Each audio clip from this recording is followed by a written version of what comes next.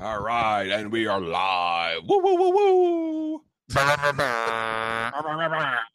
Welcome to another episode of At the Bar Podcast. As usual, I am one of your hosts, Mike, and joining me today, handsome as ever. With the awesome sound effects, the Siren Master. Wah, wah, wah, wah. It's Hollywood, everybody. Hey, it's me. So we've been kind of slacking. By we, I mean I've been kind of slacking. I got the flu. I got these episodes. Like fucking shit's crazy, but we're finally back at it after I don't even think it's a hiatus. We're just Not really. Shit's What, we take happening. 1 week off? yeah yeah. Hey, man, give us a break, all right? Yeah, We're trying.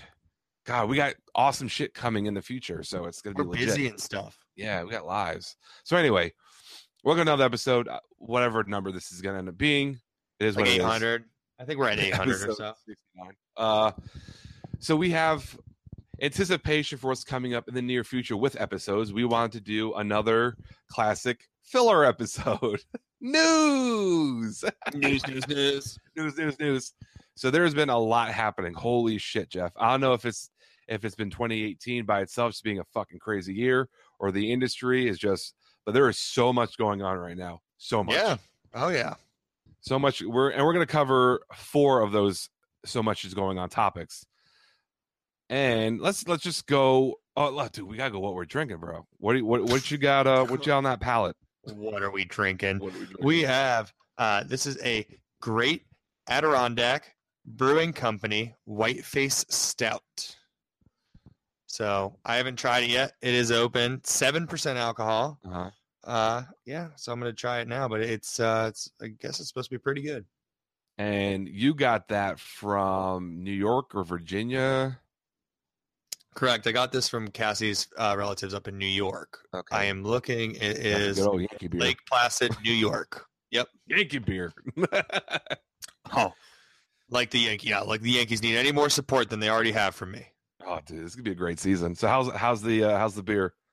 It's good. Very good. Yeah, I don't know exactly what Whiteface Stout is because it's dark in color, and I don't.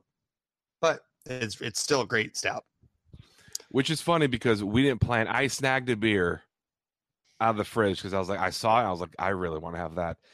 I got 2 cans from Mr. Jeff. This is my last one. It's the Big Ditch Cinnamon Apple Amber. And boy, Yes. this is so good. Yeah, that is a nice little beer. We're all out of those, in case you're wondering. My only problem with it is that on the front it says an amber ale. But if you twist it about 90 degrees and look on the very bottom, it has an India Pale Ale on the back. Interesting. Yep. Fun It's fact. definitely more amber-esque than Definitely IPA not. is. But like, I'm going to show Jeff in the camera, which you guys can't see, but you can see amber ale right there under cinnamon apple. Uh-huh. Cinnamon So if apple I amber twist ale. it, yeah, follow me here. But right on the same can, Indian Pale Ale. India Pale Ale. Ain't that some shit? India Pale Ale. Wow, those tricksters. But I'm saying the actual beer itself, when you drink it, it drinks way more Very like an much an amber than amber. anything else. Yeah. Very much an amber. And So that's I weird. like the combination of a cinnamon and an apple and an amber. It's something I don't think I've ever had before, and the flavors work very well. So this is a great beer, and I'm happy to be having the second of the 2 that you brought down for me. Cassie So- came here just for you to say thanks for getting that beer. Oh, which beer? The one you're drinking. Oh, she wants me. She wants me to say thanks. Thanks, Cassie. She didn't actually say that. I was just making that up. I see I her got in the my whole little background family in here, man. I got both I know. dogs on the bed, and I know. Cassie's here. Crazy. doing stuff. So anyway, and at the bar family. Anyway, let's go to the first topic, and let's do Sure. BP. let's do the BP one. BP. So the title, we were on Beer Street Journal. I always say probably my favorite website to go on for current news. Title is Ballast Point will be Disneyland's first on-site brewery, and Disneyland is in Anaheim, not the one in Orlando. Yeah, you So I thought Florida this is- beer drinkers, don't go crazy. So I thought this was an interesting move, and in a lot of different ways. One, Disneyland is getting on the craft scene, and I'm surprised they went with the BP, the Ballast Point, with I'm all not of the not so much surprised about that, but we'll continue and then we'll circle go. back. So the reason why I think this happened is because we all covered in one of our early episodes, we covered the Ballast Point buyout for a record-breaking $1 billion. So Constellation, Corona, the parent company of Corona, bought Ballast Point for $1 billion. I feel like that had a lot to do with Ballast Point getting in Disney, and the fact that I feel like Ballast Point's pricing is very Disney-esque in terms of a 6-pack of Sculpin is $15.99, at least here in Orlando, and I'm assuming down in Jupiter where you're at too, it's pretty much $16 for a 6-pack of beer, which is pretty unheard of in the craft beer scene. Yeah, it's pretty uncommon. And for a brewery like Ballast Point that's available everywhere, that brews at such a massive scale, to sell their IPA for, their flagship IPA and the variants for $16 is pretty, that's asking a lot. And I'm a guy who buys a $30 bomber without hesitation. Yeah. So aren't we all? Yeah. So I think going into the article, it's going to say it's going to be in the downtown Disney, which is Orlando. We have Disney Springs. I'm assuming Anaheim still has a downtown Disney name, but it's essentially just a shopping / restaurant area of not Disney, in the park. The park is still dry, so the park is dry. It's always been dry, so it's in the downtown Disney area. But did you see the size of this place? 7,300 square foot tasting room.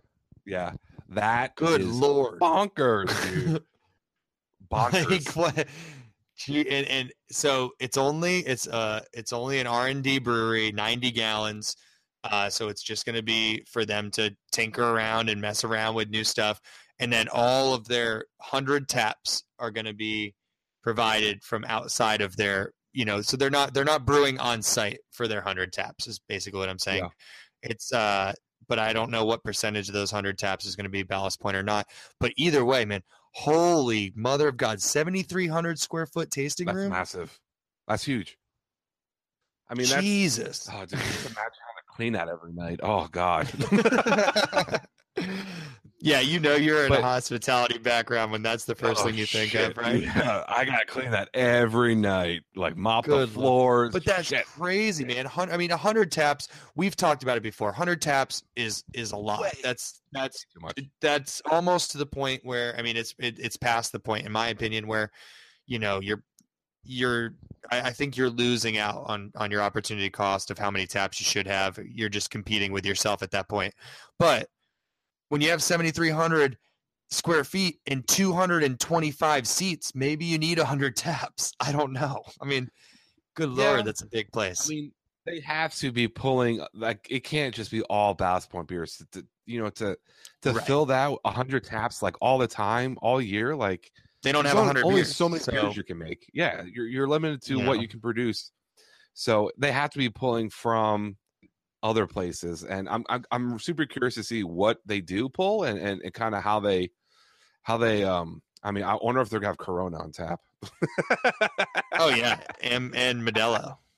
But the idea behind it, I respect. I actually really like the idea. I like the idea of a craft brewery, specifically R&D, with the purpose of R&D being in a highly tourist area for the purpose of getting people hooked on craft beer. And yes, Ballast Point BP is big beer. Yes, I get it. But, if you look at the numbers, big beer still owns 80 to 85% of the market. So for people to make the transition from a Bud Light to a Sculpin, it's still a step forward for craft in terms of the identity of what craft is. And that's what I really like. It's a big step forward. Just a switch from a Bud Light Coors, Corona to a Sculpin, a pineapple Sculpin, or anything like that. Yeah, that's a big step forward, and I think in the end of the day, I think that's a huge win for craft beer, despite Ballast Point being considered big beer. Yeah, well, and they're not yet. They're producing at a very high level. They're expanding at a very fast pace, but they're not macro yet, and I think they're an exception. They really do a good job. They're having insane Growth. expansion. Yeah. I mean, out to where was the Virginia? Yeah. They have a brewery in Second Virginia. location. They have a I've been facility to it. Daleville, Virginia. I've been to it. It's gigantic.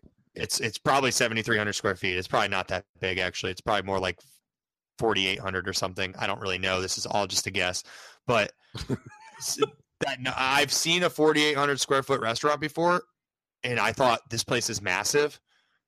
That number is still just staggering. 7,300 square feet. So, I mean, the fact that they have this facility in Virginia that's beautiful, it's gigantic, it's right on the side of a mountain. The views are incredible. And then within a year, I mean, it was only 2 years ago they sold for $1 billion. Yeah. So 2 years, yeah. So within 2 years, they've now got the second facility, this gigantic place in Virginia. Now they've got a third R&D brewery that they're opening up that just happens to be in probably the most, touristy area in California, in downtown Disney. Yep.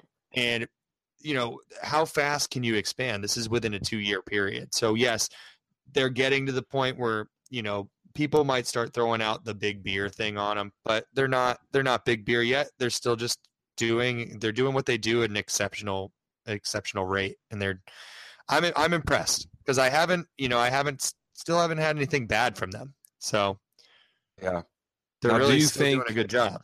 Now, do you think Disney Springs here in Orlando will kind of follow suit? And if you do think so, what maybe not what one brewery, but like maybe throw out a couple breweries that you might see kind of possibly duplicate that scenario here in Orlando.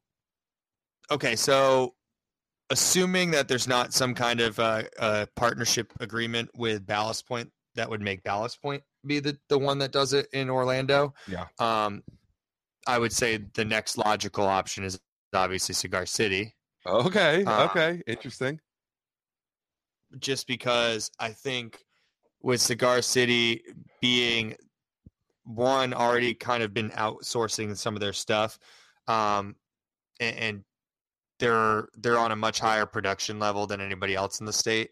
That I think that's the logical choice, especially with proximity to Orlando being so close as well. So I would say Cigar City would be a really logical choice for that. Okay. And they have the national reputation to go with it. But if I were to guess, I would say if they did that, one, I'm not going to say that the Disney Springs thing in Orlando would be even close to as big of a project or as cool of an undertaking as the one out in Anaheim is. I think that's a much bigger deal in downtown Disney at Disneyland than Disney Springs is in Orlando. Just because I don't think that Disney Springs is that big of a thing. But I could be wrong. I would say it would stick with Ballast Point. I think if they're going to do it, they're going to do it at both places. Okay. Is that your final answer? That is my final answer. Okay.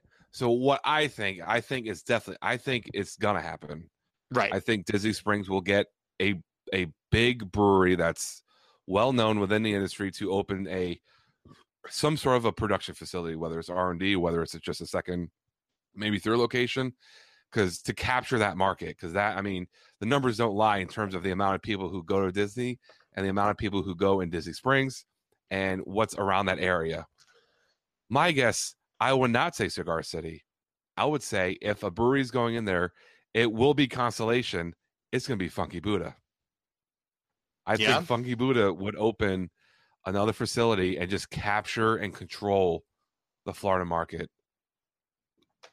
especially in that area too. And to me, that would I guess the bigger umbrella corporation, the bigger ownership, the mothership would make that decision on who they'd want. And if that's the contract is with Constellation, then it would make sense. I don't know. To me, it seems like if you're going to do the way Disney seems to operate, it's more like if you're going to do one thing here, we're going to do it over there. Yeah. So I could see it being Ballast Point. They could say both are Constellation brands. And Ballast Point is definitely a heavy hitter in the California market. Right. And that's pretty much clear as crystal.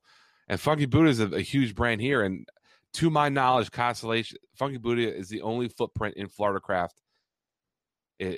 For them is that Funky Buddha is their only account. That's definitely a good. That's a good point. So they could do Ballast Point controls the West, Funky Buddha controls, the East Coast. They should they should swap. That'd be dude. Really expand expand their markets. Yeah, or they can do exchange taps and have 50 taps about Ballast Point and 50 Funky. That's a bar I would go to. Yeah, and pay $9 for a 10-ounce pour of Last Snow, or should be like $15. Yeah, right. So let's go to the next topic here. Let's do Highland. This is a semi big deal for a brewery that used to hold a dear place in my heart. So Highland Brewing out of Asheville has done a complete massive rebranding, and I'm just gonna go out there and speak for myself here. Hold on. Yeah. About that? Yo. Yeah, sorry about that, dude. There's a large ass fucking bang downstairs. It sounded like somebody was like breaking into our house. Our dogs went fucking nuts. What was it?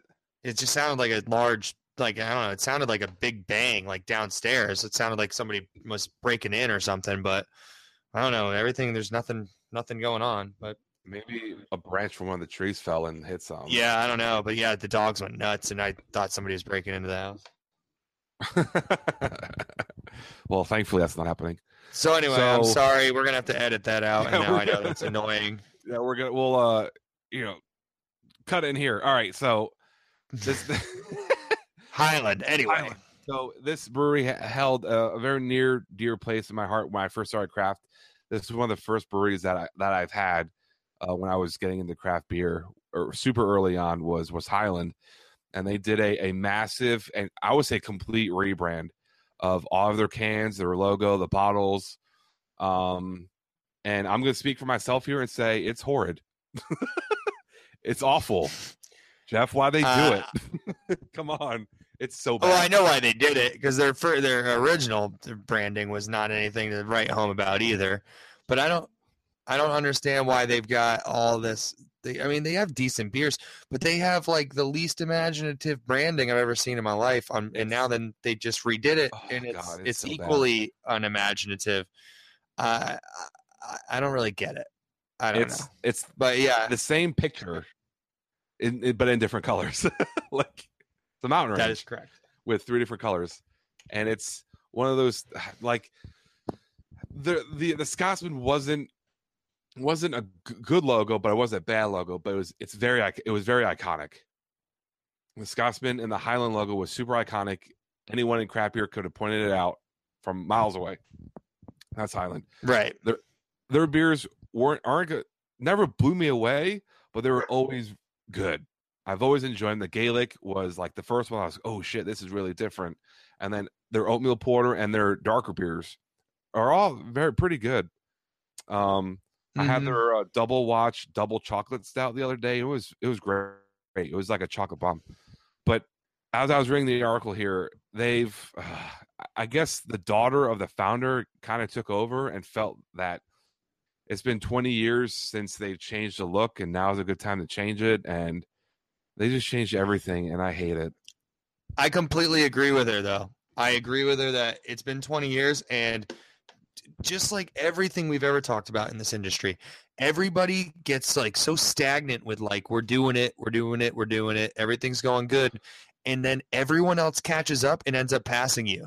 Yeah. Like it happened with all these different bar chains and these different, because craft beer is always and ever evolving all the time. And people are every day, creating. If you would have asked anyone 5-6 years ago about like these crazy s'mores, whatever stouts and these the insane things that people are making, they'd all be like, "You're fucking nuts! Like, what are you talking? Like, stouts are just stouts." And this, like, yeah, there was a little bit of experimentation, but there's nothing to the degree of what we're doing now. So the fact that they hadn't changed in 20 years in the Asheville market Like, come on. Like, they have to do something. I get where she was going with it. I get that they did need a rebrand. And I also do think that as much as they did have solid beers, when you're in a watered down beer market, when you've got tons of bars with, 500 plus beers, they were lost on the shelf and they were largely just becoming shelf turds because you would never Yep. even look twice at a Highland beer because there was so many more interesting things on the shelf all the time. Yeah. So I get why, unless that is literally like your hometown favorite, you grew up on Highland beers and you just love the Gaelic Ale so much that you've got to grab it, or you really love their Black Mocha Stout, so you buy it in 6-packs every time you're at the liquor store. Like, I get that. But that's the only market that they have, because otherwise the experimental beer drinker isn't grabbing their stuff. The person who's just looking at bottle art and saying what looks interesting isn't grabbing their stuff. It's just the enthusiasts aren't grabbing their stuff. So they needed to do something. Right. And I agree with you on that. 100%. I agree with you that they've definitely taken a more of a shelf turd mentality in terms of the market, because they're not ahead of the curve and they're not on the curve. They're behind the curve. And that's a very bad place to be in a market that's going as fast as craft beer, especially in Asheville. Wicked Weed, say what you want about the buyout. We don't give a fuck. We've addressed it. Is on the forefront of not only changing in terms of being creative, but they're still making killer, some of the best hours you can get. Wicked Weed. I mean, and then Burial. Right. I was going to say continue. Burial has made such a climb from 2 years ago being just kind of like this new brewery that is kind of like, oh, have you tried the no? To where Burial is probably the number one brewery in the Asheville area or in the greater Asheville area. And then you have Fonta Flora, which I've never been to, but I hear great things. Like, you gotta keep up with the curve, or else you can't bitch when the sales don't happen, because you're not being experimental. You're just brewing the same shit all year. And not only that, but even if you want to just be the old reliable standard, everybody knows us and we're going to be, that one that everybody knows in this market while all these other innovators come in and try to do their thing. Well, guess what? You already screwed that up, because now Sierra Nevada and New Belgium have breweries there. So your market just got inundated, not only by the young up and coming crazy awesome breweries that are doing crazy stuff, but you also have two heavy hitters that are both more popular than you also in your market. And you can't get by on just your reputation unless, these people who get stagnant being high-end people, and it is a matter of months before somebody else comes and tries to do it better than you. And that's just a fact. And that's, I think, what they faced. 20 years of not rebranding, 20 years of literally not really adding anything to their portfolio. I know, I've known the Gaelic Ale, the Black Mocha, I've known the Oatmeal Porter, I've known St. Teresa's. Do they have anything new? It looks like Daycation IPA is something maybe I don't know. Mandarina IPA. Mandarina IPA is something maybe I don't know. Because so the whole world is getting IPA crazy, and they add 2 IPAs to their portfolio, and that's the only thing they've done in 20 years. So it's like, maybe you needed a rebrand, maybe you needed to do something, but that doesn't make the rebrand great. That's, right. And that's what I'm having a hard time understanding is, these breweries have to, like, I've said a lot of times that, you can make good beer, but you may not run a good business. And we've kind of hinted at that, kind of, if not have said it directly, of people who make great beer or some of the don't make good business decisions. And I feel that, like, I don't understand why these breweries who've been around for a while, they have to see the trends. They have to be able to see the trends, but I don't know why they wait so long to get on that trend. And that comes to the curve scenarios. Highland's been around for over 20 years. Why are they coming out with new beers like just recently, when like all these new styles and have come and gone, and you fall behind? And that's the problem with Sierra Nevada's happening, is Sierra Nevada is just starting to come out with new beer 3 years too late. Well, and the beers they had been coming out with, prior to their push, is they were all pretty much, traditional styles. Treatments of things they already had, or different version of a beer they already had, or or, traditional styles. And to be honest with you, none of them were like blow you away good. Like they were doing, Sierra Nevada has the pale ale that they just make all their money on. And we've talked about this before. They could take that and go in two directions. They could say, we have this, and so we're golden. And that's what they did. And they expanded, and they did some cool stuff here and there, but they didn't take that guaranteed money and say, now we can just put out crazy awesome stuff. Yes, because that's what the market wants. That's what the market wants. But they didn't do that. And that's what they should have done. It's like, okay, we have all this money. It's guaranteed coming in. Maybe we make a little bit less, but we're going to make a lot more great, cool beer, and just keep trying to hit that market hard and end up with something that's a heavy hitter. End up with a freaking, crazy, end up with a heady topper. End up with something that like the world goes crazy for. Yeah. You have the capacity, you have the money, but why are you just like, oh, we're just gonna stay with the same old shit? And that's where the Barrel of Monks episode, that was so blown away by Barrel of Monks. I'm so impressed because all these breweries, American breweries making Belgian beers, just make a traditional double, a traditional triple, traditional quad, but they put a twist on it, and the twist is what really completely sold me into what Barrel of Monks is doing. It's that they do a sour Belgian blonde with guava and passion fruit that you don't see anywhere in Belgian beers at all. Well, and all their ingredients are coming from Europe, and they're actually getting real Belgian beer ingredients. They're getting their ingredients from Europe. So, I think that's it. I can't say enough good things about them. This is two non-Belgian beer drinkers who have done nothing but rave about how great this brewery is. Yeah. So, I mean, they are incredible. And that's, I'm not asking for a s'more stout with every brewery. Just give me something different. It can be, hey, here's our Gaelic ale with honeydew melon, or here's our oatmeal porter with stuff in it. Like, just give me something like, here's our black mocha stout with vanilla. And not cocoa nibs. And please, God, not cocoa nibs. Yeah, jeez. But like, just say, hey, this is Highlands Gaelic with honey, or the oatmeal. Like, just a slight variation of a style would make me buy it, because I'm like, shit, I've had Gaelic hundreds of times. I want to know what the treatment is, and just bottle it. The Gaelic's already being made. You're just treating it. That's what I don't get. Even that's not, at this point, it's not enough, because that is essentially what we were just saying that Sierra Nevada did. And look at where they are in as far as craft beer eyes go. And don't get me wrong, I'm not going to sit here and say Sierra Nevada doesn't sell beer. Oh, no. Oh, they sell a ton of it. They're doing just fine. And they don't need our raving endorsement to do it. They don't care about us here on At the Bar podcast telling you that their beer is not that great, because they don't really give a shit. Yeah. They're making money anyway.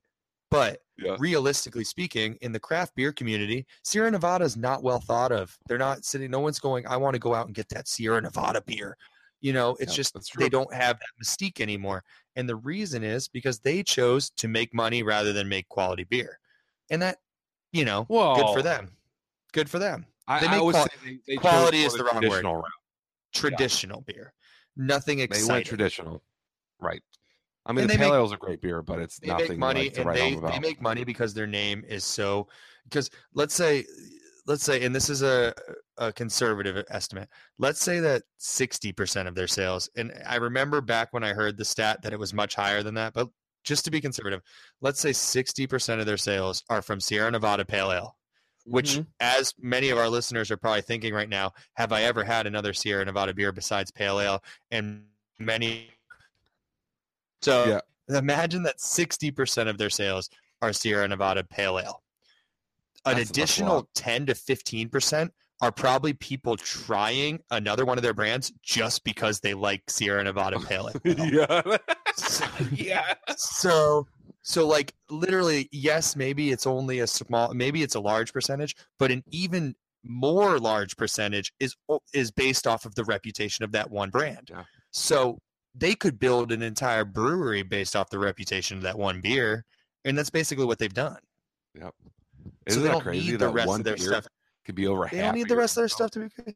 Holy shit! Boston Lager, it's Sam Adams Boston Lager. Yeah. It's what's another one? I mean, everybody has them. I mean, Stone has their not arrogant, yeah, it's arrogant bastard, and their West Coast, the just the Stone IPA, Mm-hmm. or you have Cigar City High Life. They have their own that they probably High Life is probably half of their income. Is half their money. I would Mm-hmm. say. And yeah, they all They're all have great. them. I know Oscar Blues. I remember they said that Dale's Pale Ale is a basically, that's their big money maker. So everybody has that one, but because you have that guarantee that like that's almost your sense of security, that's your safety blanket. Like as long as you continue making that beer, you're probably not going to close your doors. So that gives you the opportunity to do some amazing stuff if you want to. Yeah, exactly. But why some not? I people mean, don't. craft beer is about creativity just as much as it is quality and camaraderie. So fuck, do some crazy shit, experiment. If it doesn't work out, it doesn't work out, but do it, R&D it. So yeah. Well, speaking of crazy shit, you want to talk about that one that we were talking about earlier? Yeah. Give it to me, Jeff. Lead this one in. All right. So, in crazy beer fashion, as we all know, us Dogfish Head lovers love the creativity side of just the absolute insanity that sometimes they put out. Well, off-centered beers is their tradition. They have just announced, or maybe not just announced, but it is releasing this month, a beer that is called In Your Mace. And In Your Mace is a beer that is brewed with the active ingredient found in mace pepper spray. Crazy ass white people. I love it. I think it's hilarious. It too. I would buy one. I'm buying one. I'm for sure buying one, although it does look bomber format. We should when does it come out? This month sometime. It doesn't have a date on here. Let me see. February or March? Pouring February, and it's February 2nd and 3rd at the Extreme Beer Festival in Boston, but it doesn't say it will be in 750 milliliters. I knew it was a fucking bomber. Damn it. Dude, that's my only drawback is that I feel like it's gonna be so hot, and to have a whole bomber of that is gonna be like higher math awful. Yeah. So listen. Okay, so listen to this though. So the reason that this happened is Sam had an old high school friend who is like the head of a Mace security and is the head, or no, I'm sorry, is the vice president of sales at Mace Security International. And it goes on to say most brewers might not have seen this duo as a collaboration, but in true Dogfish Head off-centered tradition, they did. I love it, dude. He calls up his buddy, his old high school friend, and is like, hey, man, you're doing that mace pepper spray thing, right? Yeah. You want to put that in some beer? Oh, God. Like, how is that even a conversation that even thinks to happen? I fucking love it. And that's why, I mean, that's the prime example of why Dogfish Head is my favorite brewery in America, is just the crazy shit that goes on in Milton, dude. I love it. I will be buying a bomber for sure. Absolute insanity. So they're doing the quotes about it. To brew this beer wearing full body suits, face masks, operators. Oh my God. It is described as a smoky, moderately sweet stout. Okay, good style. Spicy. Thank God. Gives off spicy nutmeg, anise, espresso aromas with a palate-warming chili spice. So it's not just straight hot. It does. Right. It's providing you with some other stuff, but I would imagine that the chili oils that they're using, which is just pure chili oil, I believe, is the actual ingredient in mace. My God. I mean, damn, they might as well just put capsaicin in there. So good God. So that's badass. I will definitely be buying a bottle of that, and we should do a tasting. One of the video. You don't even like spicy stuff, I hate but like I'm in. I'm totally in. I gotta call up Derek and ask him about some insider info on this stuff. Yeah, we gotta have Derek. But dude, that would make a great video for us for the At the Bar Podcast Facebook page. Oh my God, are you kidding me? It'll melt our damn faces. Hey, we have an event coming up soon. Yeah, we do. We'll get into that later though. Oh yeah. You want to do? Dude, I'm so pumped. I like the fact they did a stout. I think that was a good pick for style. Very good pick for a I stout. agree. I agree because I was actually going to ask you before we read too far into it, if you were wanted to venture a guess at what style that would be. I would have said stout or porter for sure. You would have. Do you Yep. think that's because? Do you think that's because of the chili stouts that have become a thing, like the bombs and the Hunapoos and the different that chili just for whatever reason goes in stout? Yeah, Because I was would thinking say light that's. beer. Oh no, I would have done. I would pick dark, partially because of that being a thing, but also I feel like a darker beer with the malt build will help hide the heat a little bit more to make it. I mean, they're doing a bomber.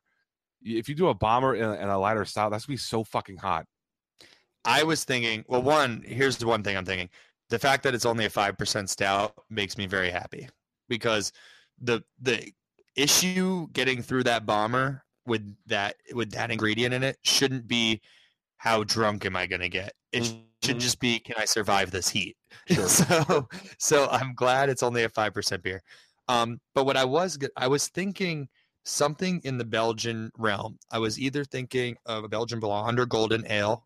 Was what I was thinking would play with a chili, but I'm glad to see it's not because they added a bunch of other ingredients to it.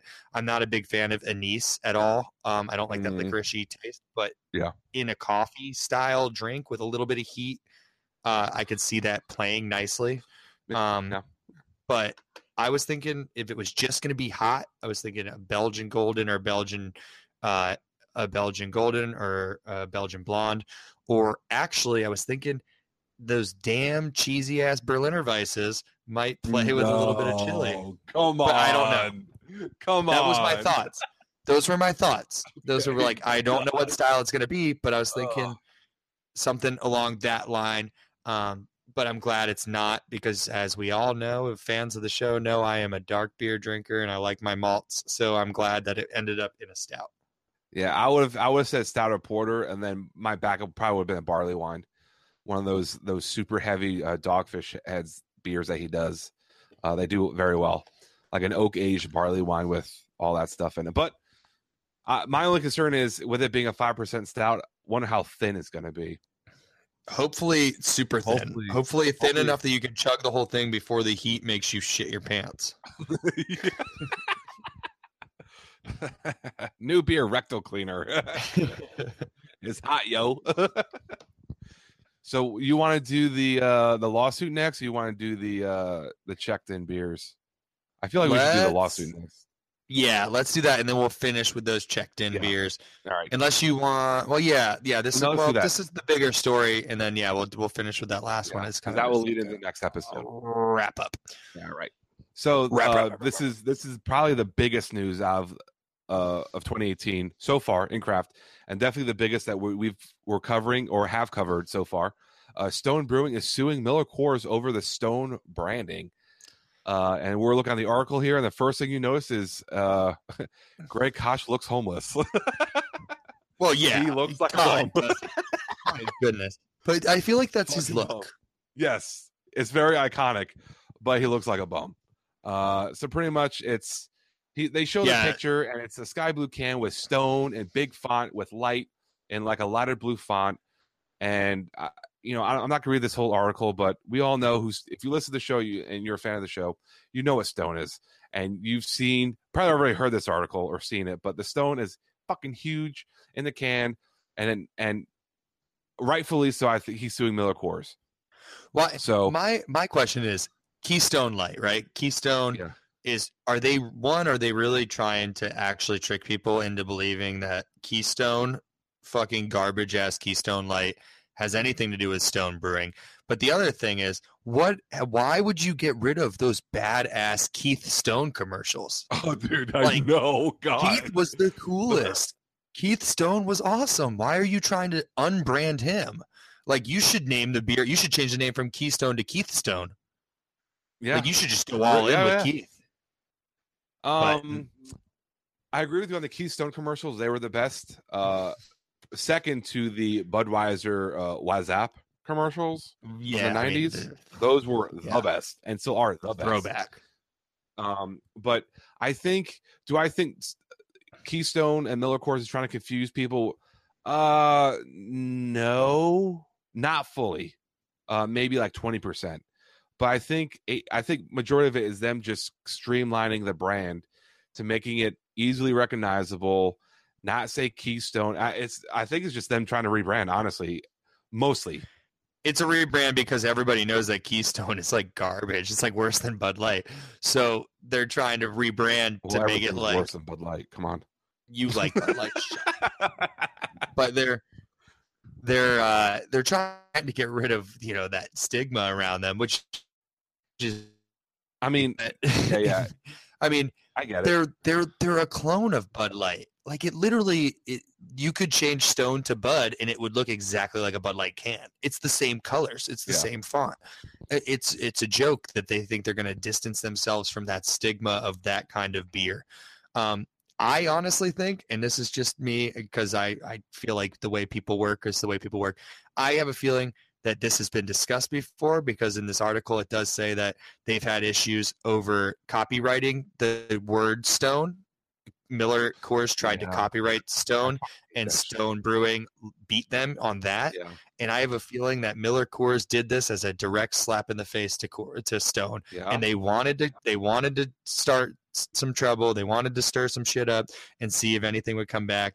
And I think Stone took the bait in a weird way. It's all brands, but it kind of, because Stone is the aggressor in the suing, whether or not you agree with them, which I do, and I think most craft beer people do, the larger portion of the beer community is going to see Miller Coors as the victim getting sued by another brand. And I think that it's almost genius marketing. It's almost genius marketing. Miller Coors almost as genius. Yeah, almost as genius as having a freaking mulleted Keith Stone tell you to drink Keith Stone. Dilly. They're smart, man. All of them are smart. None of them as smart as Dilly. That damn thing. Trademarking makes me so mad because it's gonna come to a point where you can't put jack shit on anything without someone already owning it. So like that, I know is a whole nother topic for another day. Is trademark is getting fucking out of hand, but I kind of like what you're saying, and I don't know. I think Stone is rightfully so in suing Miller Coors, and I do think they will win. They will. I definitely think they'll win. But at the end of the day, I mean, who knows what Miller Coors was doing? I mean, it had to get approved through the layers here but I don't think people will get confused of Keystone Light and a fucking devil with Stone on it. Like, I just don't. And they're gonna be separate parts of the store. Like, they're not gonna put Stone Brewing next to Keystone on the shelf. Like most, you would assume not at Total Wine or not at ABC or fucking. They might start doing it. Maybe it's alphabetical. It's motherfuckers. But it's interesting. I think I do. Yeah, dude. The more I think about it, I think I'm gonna stand with you on Miller Coors wanting to get sued to make Stone look bad. And to make them be like, oh, well, big beer is not that bad. You look at us, we're getting sued by craft. It goes both ways, people. But if the story even gets out to that amount of people, but I don't know if anybody who's drinking Keystone Light is tuning into craft beer news anyway. Yeah. But it's one of those things. It's a question mark of how it all goes down. Yeah. But I do think they should win. I think it's a direct violation of copyright. At the minimum, it literally just says Stone on the can. Well, I think Stone is the full name of the other brewery, so that's obvious. Above it, where his fingers are, I see white lettering. I think it says Key, but definitely Stone is the center point of that label for sure. You are right on that. It does appear middle and his ring finger. You see, Stone. Key. Okay. Stone. Light. I mean, they'll win. I mean, there's no doubt in my mind they'll win for trademark for where the fuck it's called. But I don't know. I thought it was interesting. Greg Koch looks homeless, and Stone will win, and dilly. Yeah, man. It is what it is. But he sounds homeless too when you listen to the video. The government needs to get a hold of a lot of things, but this trademarking shit's fucking ridiculous. Well, one thing at a time. They've got their hands full right now. Yeah. So last article, I can't get over how homeless he looks. Greg Koch, we love you. Last article, Untapped releases the top 10 most checked in beers of 2017. Guess which style dominated? I'm gonna skip all the text here because that's irrelevant, because we want to get to the top 10 list.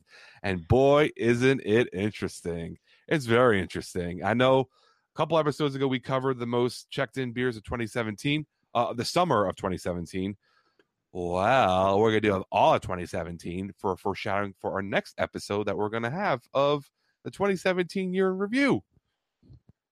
So let's go in this list, Jeff. Top 10 most checked in beers. Let's start at number 10 by the brewery we were just talking about, Stone Brewing, at 100, almost 119,000 check-ins. It's their Stone Ripper, a beer I haven't had. All right, that's hold the phone, Mike. Hold the phone. I can't find this damn article. Are you on the Beer Street Journal website? I am, and I'm under the latest news as well.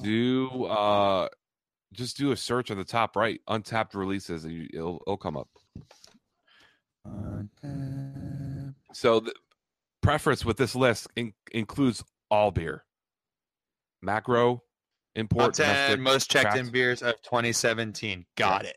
So Boom. Done. This isn't just craft. This is all beer checked in via Untapped, which is, I guess, the number one used app for beer drinkers. I guess that's an accurate statement. I use it. Jeff does not use it.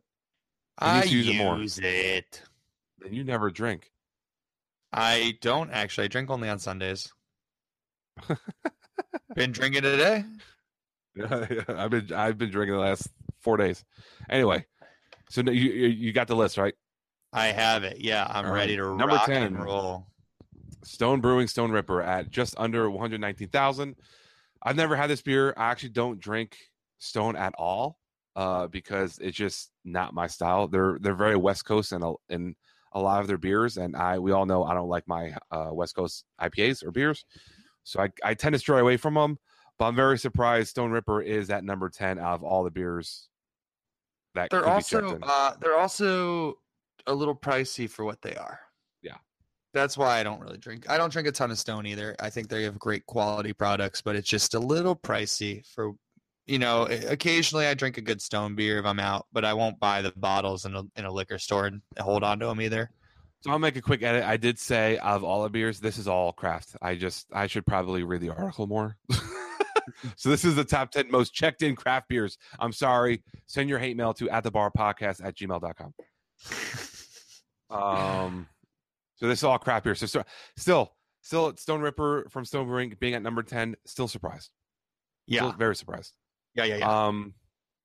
I guess we could get in the article a little bit later because it does have some interesting points. Number 9 from Founders Brewing, their Kentucky Breakfast Stout, KBS. This beer is the shit. Yeah, so but I wouldn't have put. I mean, yeah, I guess that one. It's just weird. It's a weird. I don't know. I guess it's a mainstream one-off, so it makes sense. Now it's at 120,249 check-ins. It was recently released towards the end of last year, a year-round beer. Thank God, it's so good. But I'm glad it made it. It's one of those beers that is so overlooked, but it's phenomenal. It is. But I've got a few of them. Slightly surprising it's on the list considering what's out there that people can get. That's considered craft. So I'm glad it made the list. Slightly surprised. Not as surprised as Stone though. So number 8, the only Florida beer to make it, and it comes no surprise, with 123,327 check-ins from Cigar City.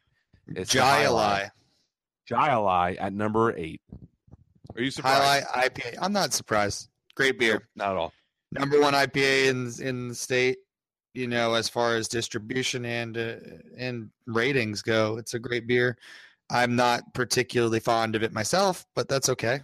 I'm not an IPA drinker, but I completely understand it. I get it, and I'm not surprised because with their buyout or whatever agreement they have with Oscar Blues. That's expanded a lot of their distribution. So Jai Alai is in a lot more states, including Colorado, North Carolina, and the neighboring states. And I believe Ohio, Chicago just got Jai Alai, and I think DC. Look, Jai Alai is in a lot of places now compared to what it used to be. So I'm not surprised it's this high. Especially with Cigar City's reputation and Jai Alai specifically within Cigar City, it's pretty much been a staple for Florida craft for a long time. And now that more people can get it, it only makes sense that more people check it in. So, number 8.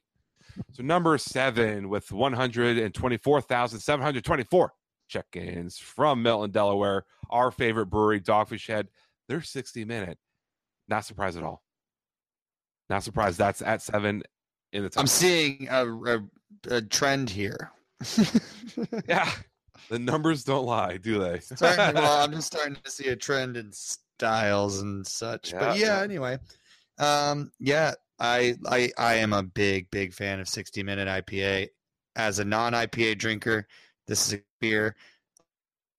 One of my favorite Randalls, actually, that we've ever done. When I did Randall Week at Wob Altamont, we did a Dogfish Head beer tasting. And we did 60-minute through white wine soaked oak chips and pineapple and what kind of hops did I use? I want to say Centennial hops. But we Randalled it through there and poured it off. It was phenomenal. This is a great beer. You could do a lot of cool things with it. You can also just drink it, and that's also cool. So it's a fantastic beer, and I'm glad it made the list because we are big Dogfish Head lovers, and they deserve it. Absolutely. So coming in at number 6 with 126,565 check-ins. My biggest surprise on the list coming at number 6 is Brewdog's Punk IPA. What the fuck? How is that 6th? You know what I'm saying? I can't even find it anywhere I go. Who can get it? I don't know. I don't recall. We had it at Wob. I don't recall selling a whole lot of it. So I don't. It's bizarre that it made it on the list. I don't think a ton of people were really drinking it, and I thought they rebranded that beer. Yeah, dude, there's Brewdog's up to some crazy shit sometimes about like people buying into ownership and a bunch of shit. They're an interesting brewery. Yeah. They seem to continue to stay relevant despite ever doing anything that would make them stay relevant. So I don't know. But anyway, hey, they're Tokyo. Yeah, we did. Check it out on Facebook at the Bar Podcast on the Facebook page. Videos there. And I might put on the website. I should probably put on the website. We'll get there. I'm surprised. That has to be like, they don't say if it's all like domestic check-ins, but I'm assuming Brewdog is very big overseas, preferably in like Scotland and England, to where that's where they're headquartered. So, I mean, that's the only logical thing I could think of to why they're number 6. Anyway, moving on. Coming at number 5 with a big gap, almost 20,000 more check-ins at 145,174. New Belgium Fat Tire. Little surprise. No surprise. A slight surprise. No surprise. But not even a little surprise. You think clearly Fat Tire still holds its weight. The only surprise actually is that the next beer is above this one. Yeah, well, but that surprises me. But no, I'm not surprised at all. Fat Tire is like the amber. That's the Belgian amber. I mean, it's the amber. It's the beer that's on at every fucking bar you ever go into. Yeah, like fucking everywhere. Everybody has Fat Tire. I have Fat Tire. Yeah, I only have 6 taps, and I have Fat Tire. Yeah, no surprise. I guess. Yeah, you're right. Their sales department's fucking killing it, having Fat Tire fucking everywhere. Yeah, well, their sales department's killing it too because number 4 is also New Belgium. Yeah, yeah. So number 4 is New Belgium. Another big gap. This one's at Fat Tire's at 145,000. This next one's at 161,822 from New Belgium. It's their Voodoo Ranger IPA. Now, before you get into what you think, I am not surprised because my highest selling craft beer in my store is all the variations, including the original Voodoo Ranger. Really? Go through so much Voodoo Ranger. It's ridiculous. Ridiculous. See, And that's it's so all the surprising to me. variations. The Voodoo Ranger 8 Pale, the Voodoo Ranger Imperial, the Voodoo Ranger Juicy, whatever, like all of them. We fly through all of them.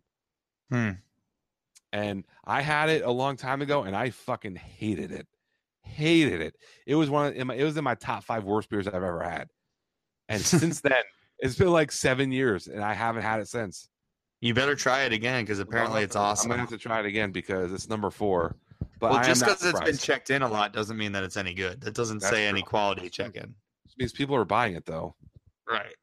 Of untapped users. So I'm not surprised from the sales end, from the retail sales end, just because my little store goes through so much of it. It's kind of like, if I'm going through so much of it, it has to.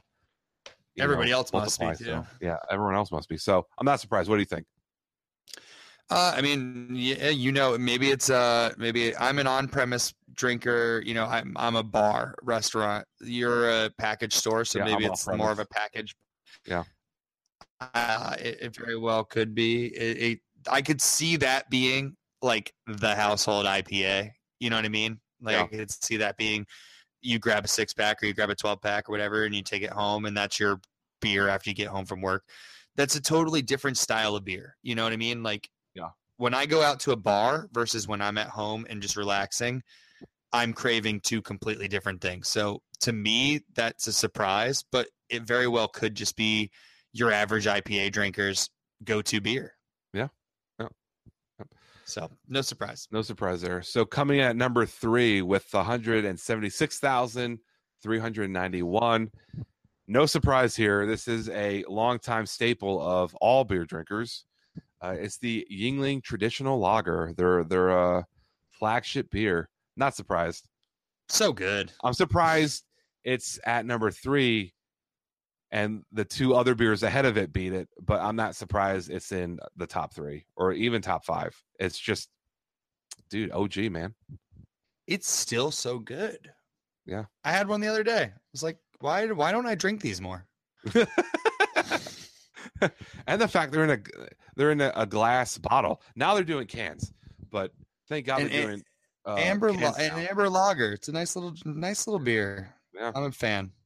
So not much to say with the Yuengling, and we've all had it. It's good. So coming in at number 2 with 186,599 check-ins out of Bell's Brewery out of Kalamazoo, Michigan.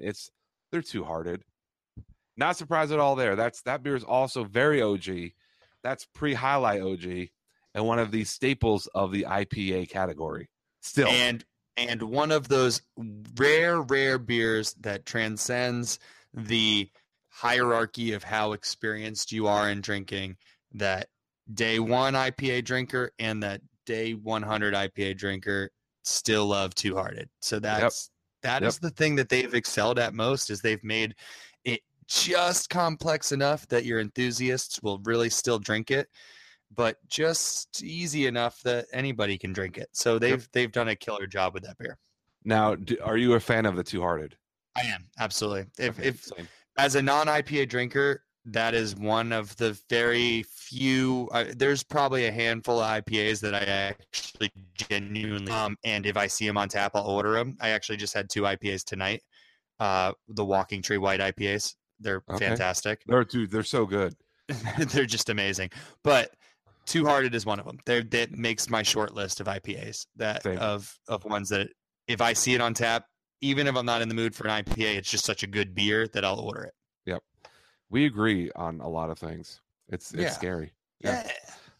So coming in at number 1, I guess this isn't a surprise with it placing very high in the summer with 193,988. So just shy of 194,000 check-ins from Founders Brewing. They're all day IPA.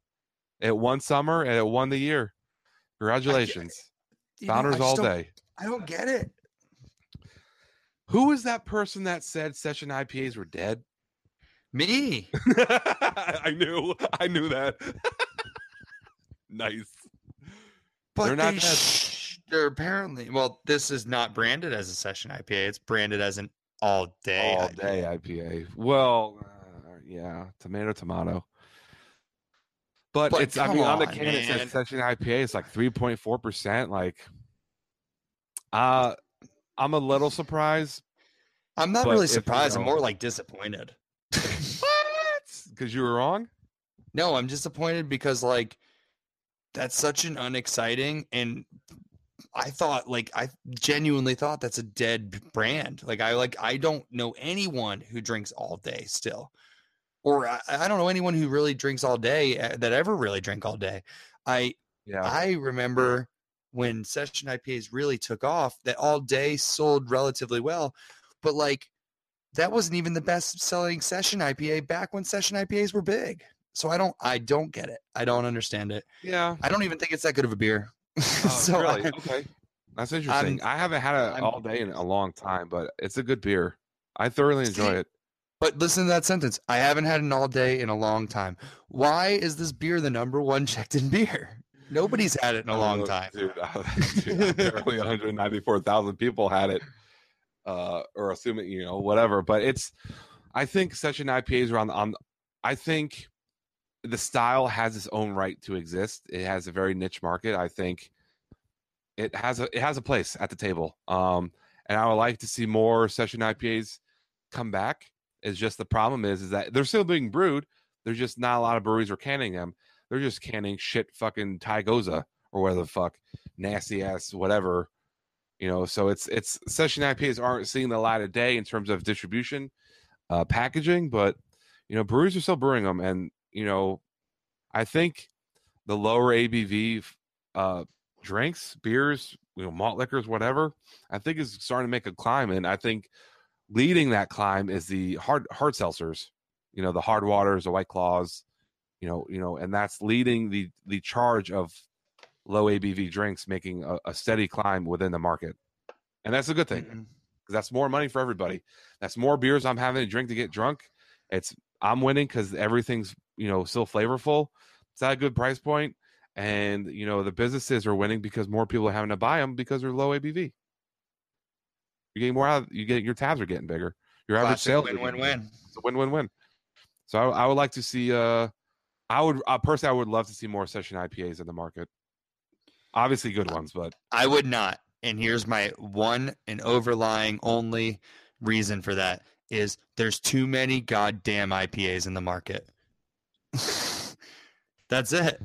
I don't want to see more sessions because I don't want to see more IPAs in general. I want to see less IPAs. I want to see breweries that are only making IPAs close their damn doors. I'm tired of it. Like we have too many of these things, man. There's like 86,000 IPAs. I know, and they're all in cans, and they're all mediocre. I agree with you 100%, but the facts don't lie. Is the fact that this shit still sells, man. It's still the number one style by a ton, and I agree with you. I want pastry stouts all day, or I don't even want that. I just want solid style beers that like aren't identical clones of mediocrity from the other place down the street. Yeah, I want to, you know what I want? I want to go to a brewery for the first time in 2 years. I want to go to a brewery where less than half of their beers are IPAs. No, well, don't come to mind. That would be amazing. I know. And you're in Jupiter, so you're right there in the one of the meccas of the IPA business. Just one mecca of the cloning the same beer and calling it something different every day. Yeah, I know. But it's one of those things. It's just reinforces the fact that the IPA is still king style. It's still the king of styles for craft beer, and no matter how much they put out, no matter how much they add goddamn grapefruit, I'm tired of seeing that shit too, or blood orange or orange. Like, give me something weird. Give me like a guava IPA or I don't know, something. Now we got sour IPAs, and that makes me sad. But you can have 86,000 IPAs and they all sell. That's what's fucking crazy about it. So it's right. I'm like depressed because you're right. I know, I'm making me upset. Yeah, I'm sorry. Well, guess what? UCF is still national champions. Hell yeah, they are. So what Jeff mentioned earlier, we do have a very big event, and I don't have all the details quite yet at the date of this recording, but hopefully sometime soon, very soon, that we'll have the full details. So on March 31st, we have been graciously invited to the Barrel of Monks anniversary party. They woo, woo, woo, woo.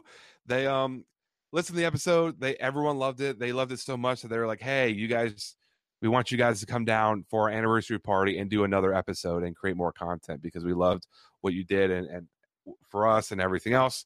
So me, Jeff, Cassie will also be there. We will be at Barrel of Monks on their anniversary party, which is March 31st. So be sure to buy your tickets and come by and find us. We will be wearing At the Bar podcast merch, and come by. And I don't know, they were talking about doing a Facebook live stream. They were talking about doing an episode like we normally do.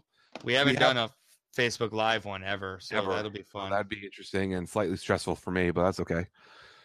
So, but we're talking with Zach, who was on the Barrel Monks episode, about what they want and what we can do and kind of iron things out. So we will be there for sure. It's solidified. It's in concrete. It's happening March 31st at Barrel Monks Brewing in Boca Raton. Boca Raton. At the Bar podcast will be there in its entirety. Both handsome hosts, myself and Jeff and Cassie, the podcast triangle, will be there. So yeah, just come by and meet us. We'd love to have you guys on the show and talk and ask you questions and sample all the different Barrel of Monks beers and kind of have a great time. Plus, even if you hate us, you got to try their beer because it's just incredible. Yeah, hate us, but they got good beer. But anyway, yeah, March 31st, Barrel of Monks Brewing in Boca Raton. It's their, either their third or fourth anniversary. I can't remember which one, but it's gonna be there. It's gonna be great. We're gonna have a good time, and we'd love to meet as much as you as possible. So be sure to come by and hang out with us for a little bit or all day, whatever you want to do. That's cool with us. So there's that. So anyway, I think it's a good time to wrap up. I want to give you another preview for the next episode. This could be a special one. We will be doing our 2017 craft beer in review. So me and Jeff and maybe some other special guests will join the Google Hangouts video chat and talk about craft beer in 2017. So this is going to be a different format than the 2016. Instead of doing categories, I have decided, or Jeff and I have decided to do more of a discussion based, just because despite that episode being one of our best in terms of downloads and reviews and whatnot, it got a little mundane a little bit at times. So I would definitely want to keep it a discussion based, with talking about the Tampa market, Orlando, South Florida, Florida craft, and kind of talk to the people who, not only drink it like us, but, live in it. So that will be the next episode that we do. So stay tuned for that. That's going to be a fucking legit. I am so excited for that to happen. It's one of my favorite episodes that we do, and definitely one I really look forward to. So there's that. That'll be next episode, whatever number that is. So keep an eye out for that. And that's all I got to say, Jeff. What you got going on? What do you want to say? Plug it. That's it, man. You covered it. You got it all. Awesome. Keep tuning in, guys. Keep listening to us. Keep following what we're doing. Come out to the events we're going to. We'll have a lot of fun. Yeah. So as always, check us out at thebarpodcast.com for all of our merch. We got 2 shirts, everybody. We got our Cider Chug Club shirt, our CCC member shirt. And we also have the Quality Over Everything shirt, which is my new favorite and definitely a shirt that everyone needs to have if you like craft beer. Quality over everything. So that is at thebarpodcast.com. We are also on Facebook. Just search At the Bar Podcast. That's 4 separate words. At the Bar Podcast. We were on Twitter with the @ The Bar Podcast. We were also on Instagram at the Bar Podcast, all one word. So we were there. Feel free to check us out on the website. Contact us on the website. We reply to all the emails and hit us up on all the social media and talk to us and have a conversation. Tag us. That's super cool. And we love seeing that stuff from everybody. So once again, I am Mike. That's Jeff. And thank you. That's me. That's Jeff. And thank you for listening to another episode of At the Bar Podcast. We will see you at the bar. Peace.